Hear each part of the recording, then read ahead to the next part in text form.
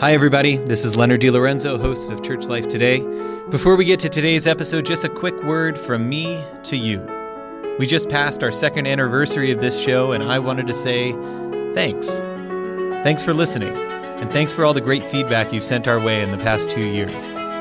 If you like what you hear in our conversations with pastoral leaders and scholars, please pass our episodes along to others. Everything's available online at redeemerradio.com/churchlife or on SoundCloud at Church Life Today.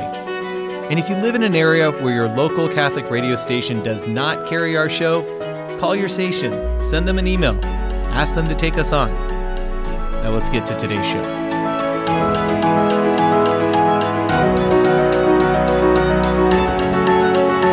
This Church Life Today podcast is a production of Redeemer Radio and the McGrath Institute for Church Life at the University of Notre Dame, and is brought to you in part by Notre Dame FCU and our listeners.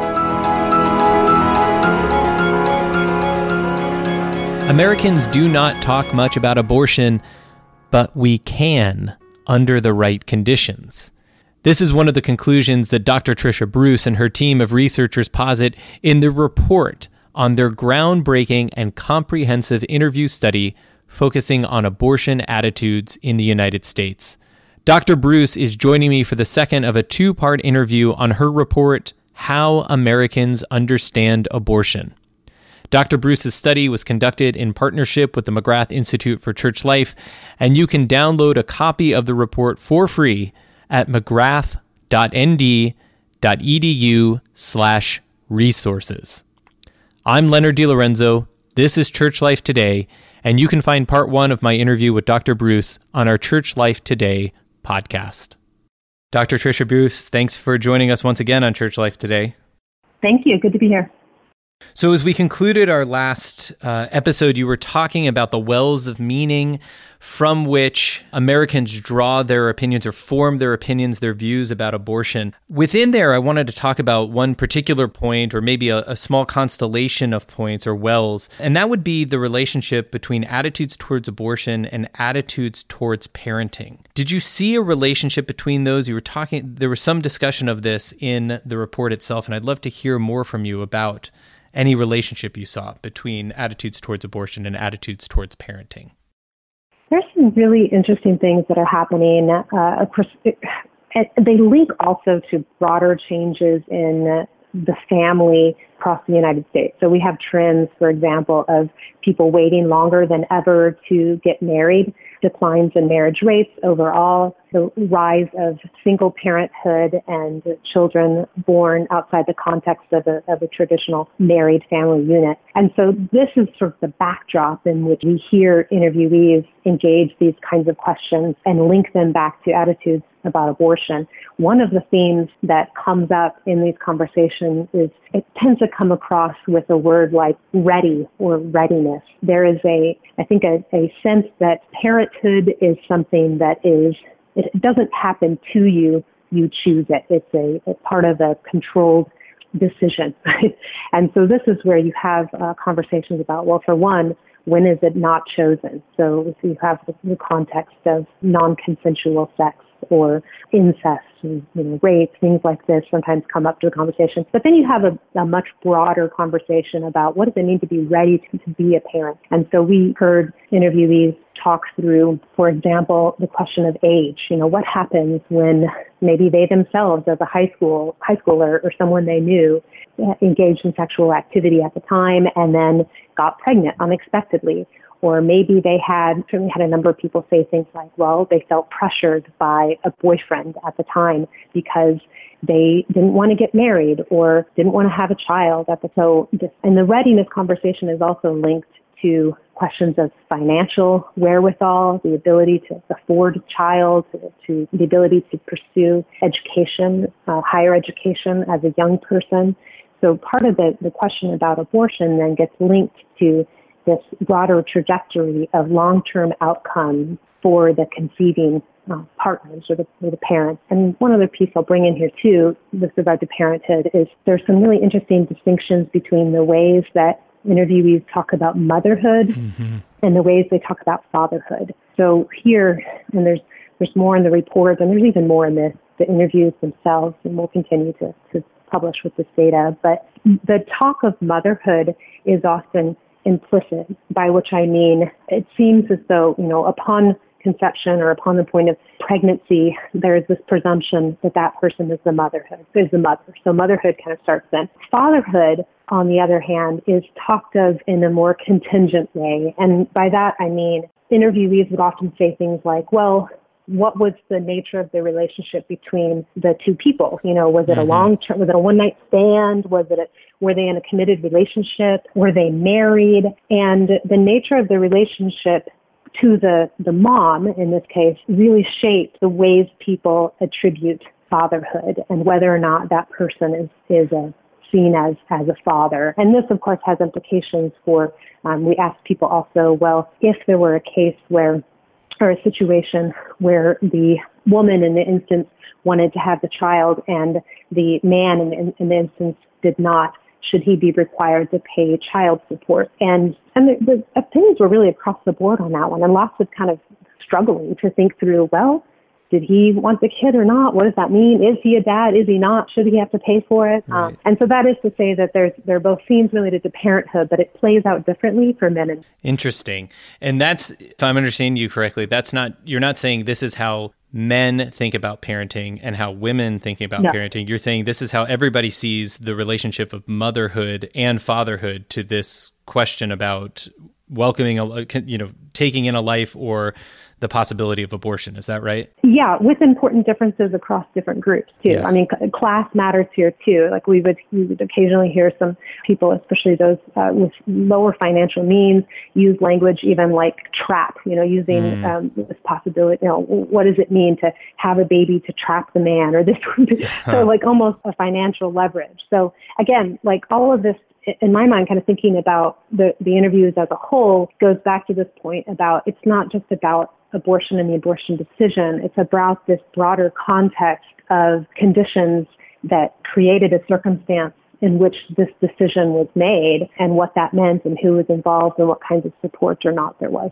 As you think about what you found in your interviews relative to maybe previous studies or prevalent sociological opinion about the relationship between marriage and parenting, do you think you're finding maybe what you already suspected otherwise, that there is a separation in the understanding of marriage and parenting, that these aren't necessarily coupled or linked?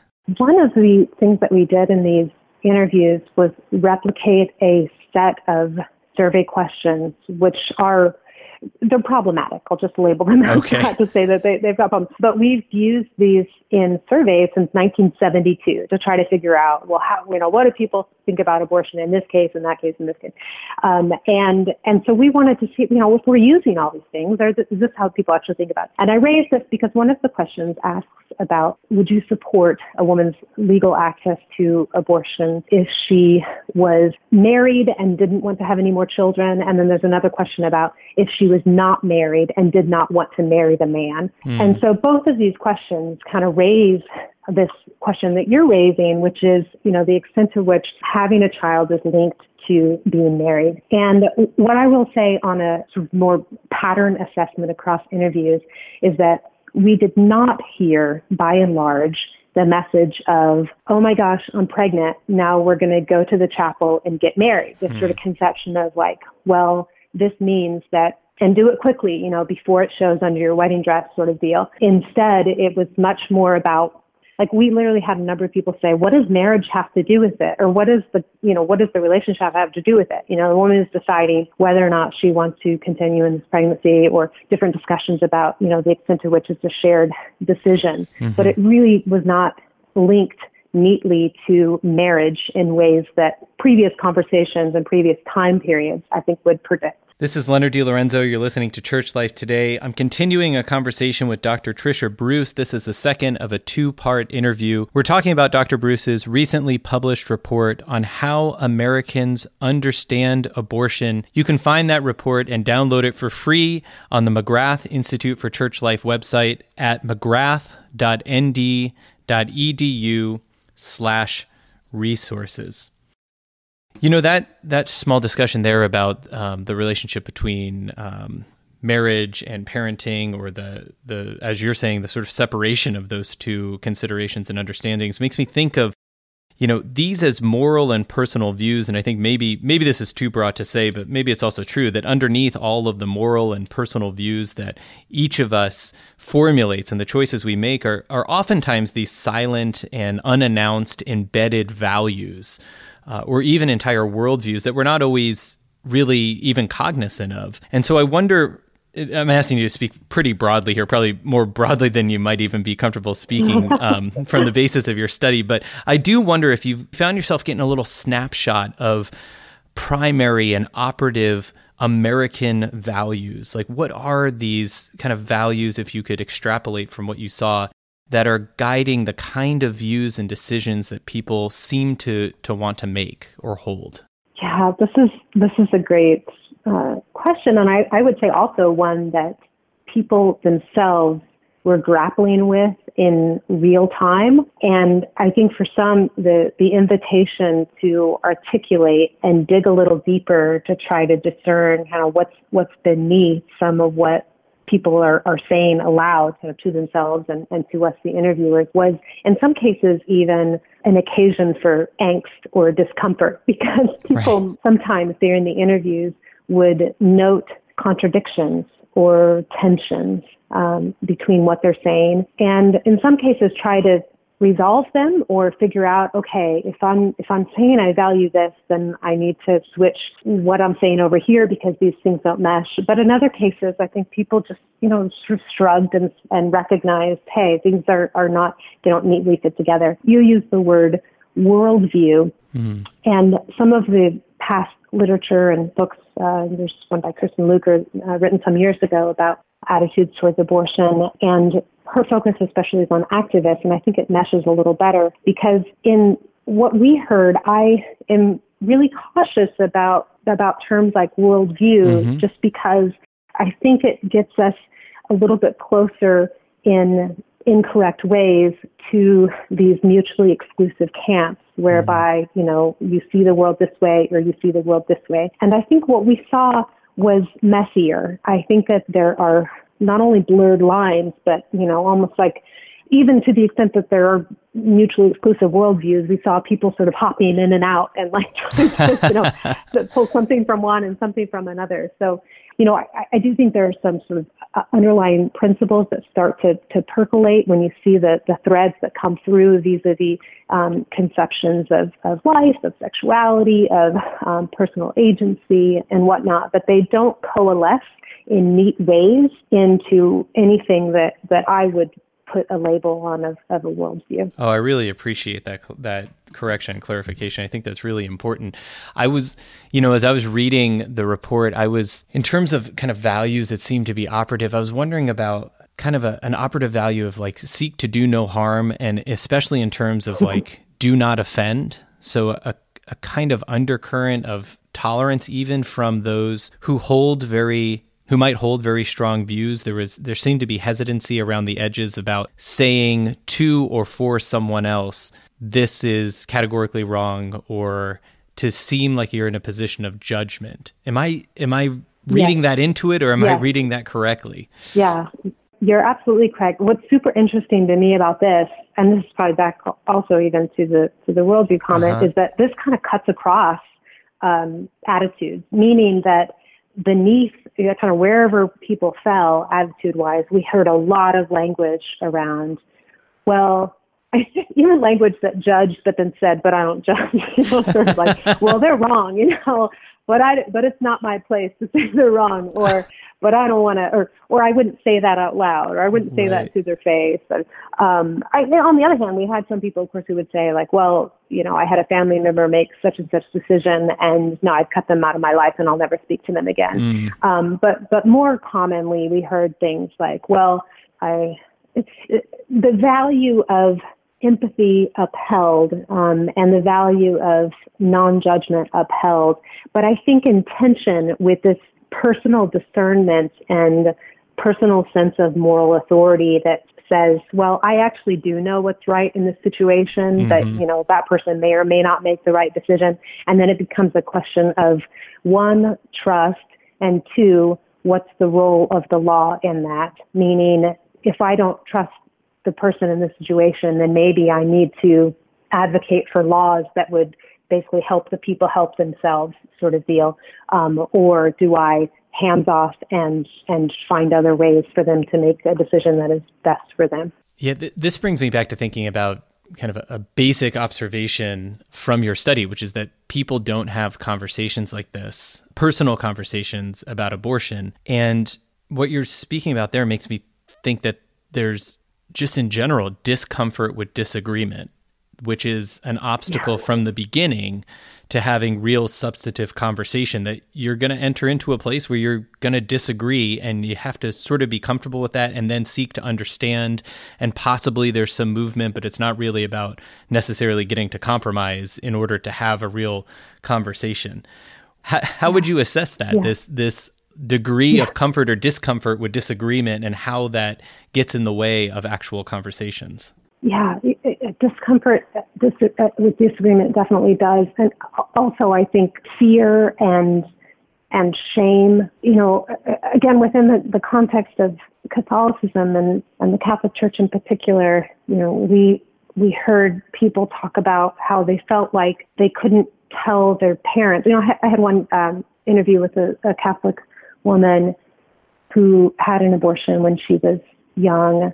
It was either high school or college, but somewhere in that range, and had never told her parents, and still remains Catholic. So this is a Catholic woman and holds to that identity, and now has a couple children. She's at a different point in her life. And yet she felt like, there was no way that she could ever talk to her parents about this. And that's an intimate space. And then if you extrapolate that to the space of a parish or a broader community conversation around, what does it mean to be able to talk about this? And I think it's almost as much about disagreement as it is about the fear of disagreement and the consequence of disagreement. I actually am inclined to think that there's a lot more common ground than people recognize, but our bristles are up and we're so afraid that there won't be common ground, and then that will be taken to an extreme level, which will be personally harmful to anyone involved in the conversation. And so as a result, people opt out. This is Leonard DiLorenzo. You're listening to Church Life Today. This is the second of a two-part interview with Dr. Tricia Bruce in response to her recently published report on how Americans understand abortion. Again, you can find that report and download it for free on the McGrath Institute for Church Life website. You can go to mcgrath.nd.edu/resources. Maybe one of the most remarkable things about your whole study is that you actually did have these conversations about abortion. And part of what you found is that people don't have these conversations, but there you were in a room, oftentimes in a public library, sitting across from everyday Americans, as you say, and they're speaking honestly, sharing some of their views, even if they're inchoate and partial and not totally filled out. They're articulating what they believe and part of why they believe it. I want to kind of maybe look at the other side of the table here at you and your team of interviewers. What was it like? What was the experience like for you as researchers to create a space for this kind of conversation? Let me just say at the outset that this whole project and these conversations, these interviews that we had were so meaningful and life-changing to us as interviewers. I as a sociologist have done many projects, and I love the qualitative interview, but these were also just really special windows into people's lives and thinking. And to me as a researcher, and I think I can speak on behalf of my team too, it helped us to really see humans as humans, and sort of both the gifts, but also the frailty and the questions and the challenge that comes with living life, in a morally complex and politicized environment and otherwise. And, we did place high value on creating spaces that felt both confidential, but also just intimate and comfortable, and spaces of listening so that people would be able to be themselves and express what they had to say. sometimes I joke that an interview is like a really great first date where you come home and think, wow, this person really wanted to know everything about me. They really got to know me.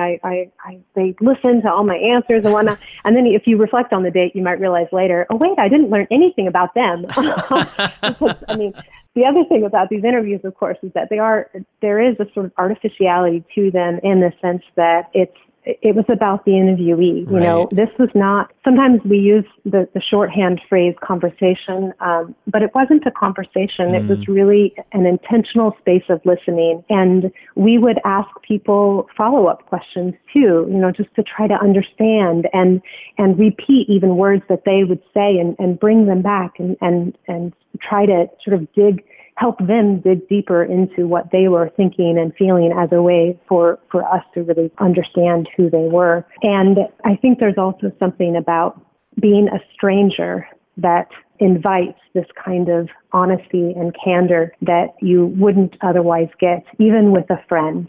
We wear our different hats in our different circles that we participate in, whether it's our friends or our classmates or our parents or otherwise.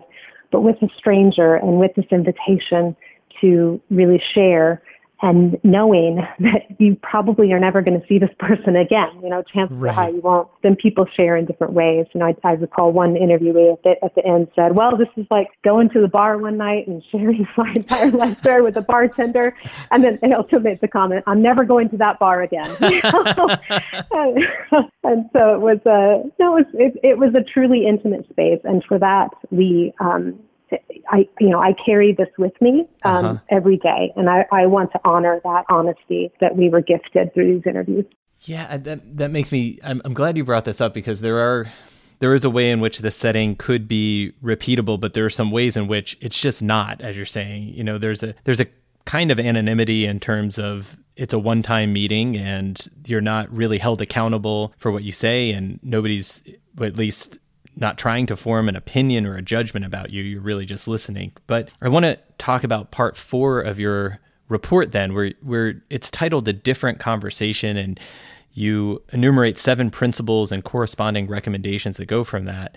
And, one of the things you restate there is that Americans don't talk much about abortion, but then the way in which you connect that observation to a recommendation is in these words. You say, Americans can talk about abortion under the right conditions. They are more inclined to enter conversations than debates and would benefit from expanded education in science, law, and moral reasoning. Can you say more about this and what you would imagine the right kinds of conditions and also preparation and formation would be for Americans to start talking about what they haven't talked about here? Yeah. Part of our goal through these interviews was to, for one, give an opening into a conversation that, for one, may be difficult to have. Particularly, I'm thinking of the hesitancy to engage someone whose views you presume to be wholly different than your own. Mm-hmm. So part of what our goal here is to cultivate empathy such that this kind of fear of difference and the unknown of the quote unquote other side can be lessened. And part of what comes with this too is an ability then to engage ways, not that we all become politicians or activists with this readiness of facts at hand, but there's also this open opportunity to say, hey, many of our interviewees, for example, didn't know when a heart started beating, or in some cases even, at what point in the pregnancy, XYZ happens, and they didn't know when, what the laws were in their state. And they didn't necessarily have a language to sort of think through or talk through, like, personhood type stuff, or, things that might help them discern and think through. And so part of this is, again, to use sort of a Catholic word, an opportunity for formation, to use an academic word, education. And so it's both content, but also style, understanding the opportunity for that content, but done in a way that says that we can, in fact, sit down with each other and begin to listen if we cultivate empathy and person above this sort of heightened politicized culture war that we presume abortion to be. Mm-hmm. Well, Dr. Bruce, we're coming to the end of now our second episode. So I just want to ask at the end for you to say something about the report itself. For whom is this report that you've now published and is available for free? For whom is it written? Who might find interest in reading this? You know, speaking of someone who got to know intimately these 217 people in this way, I see myself in this report. I think everyone can see themselves in some way in this report. And it is my hope that this, certainly can help us to think through how can we talk through this major issue that is abortion, that has policy implications, legal implications, and whatnot.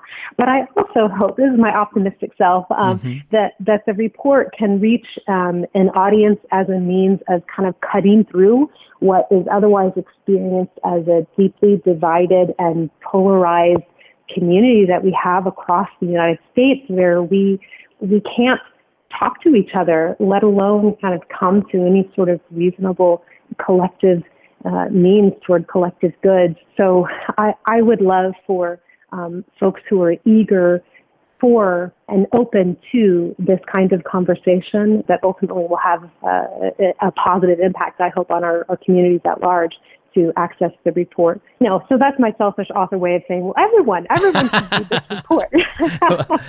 Well, and I can say as there's a lot. I can say as an early reader of the report that I found it challenging, stimulating, enriching, and even in some ways healing, because I was aware of myself, of the way I wanted to categorize things too quickly, and I found the report to be maybe like a little sample of the kind of experience you had in listening to people, that I was consistently invited back to listen to what they were saying and not to too quickly summarily kind of categorize or judge it. So as an early reader, I would say from what you said, the report is a success. Dr. Bruce, thank you so much. Thank you so much, not just for this report, but for your exceeding generosity in joining me for 2 episodes of Church Life Today. I really appreciate your time.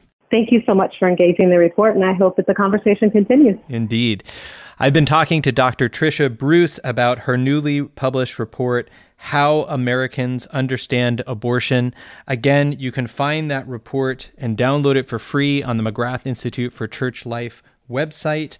The direct link is mcgrath.nd.edu/resources, and you can find out more about Dr. Bruce and her work at her website, triciabruce.com.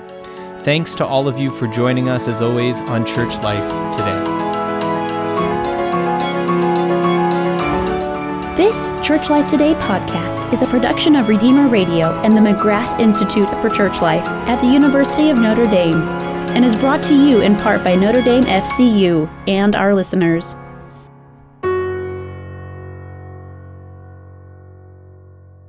Does debt have you down? Are you worried about your credit cards, your mortgage, or keeping your car? Notre Dame Federal Credit Union can help. Our people are trained to be financial physicians. They can give you a checkup, help you to heal, and then stay healthy. Don't be embarrassed. It's why we exist. When your body is sick, you go to see a doctor. When your finances are sick, you go to see the friendly folks at Notre Dame Federal Credit Union. You already share our values. Why not share in our benefits?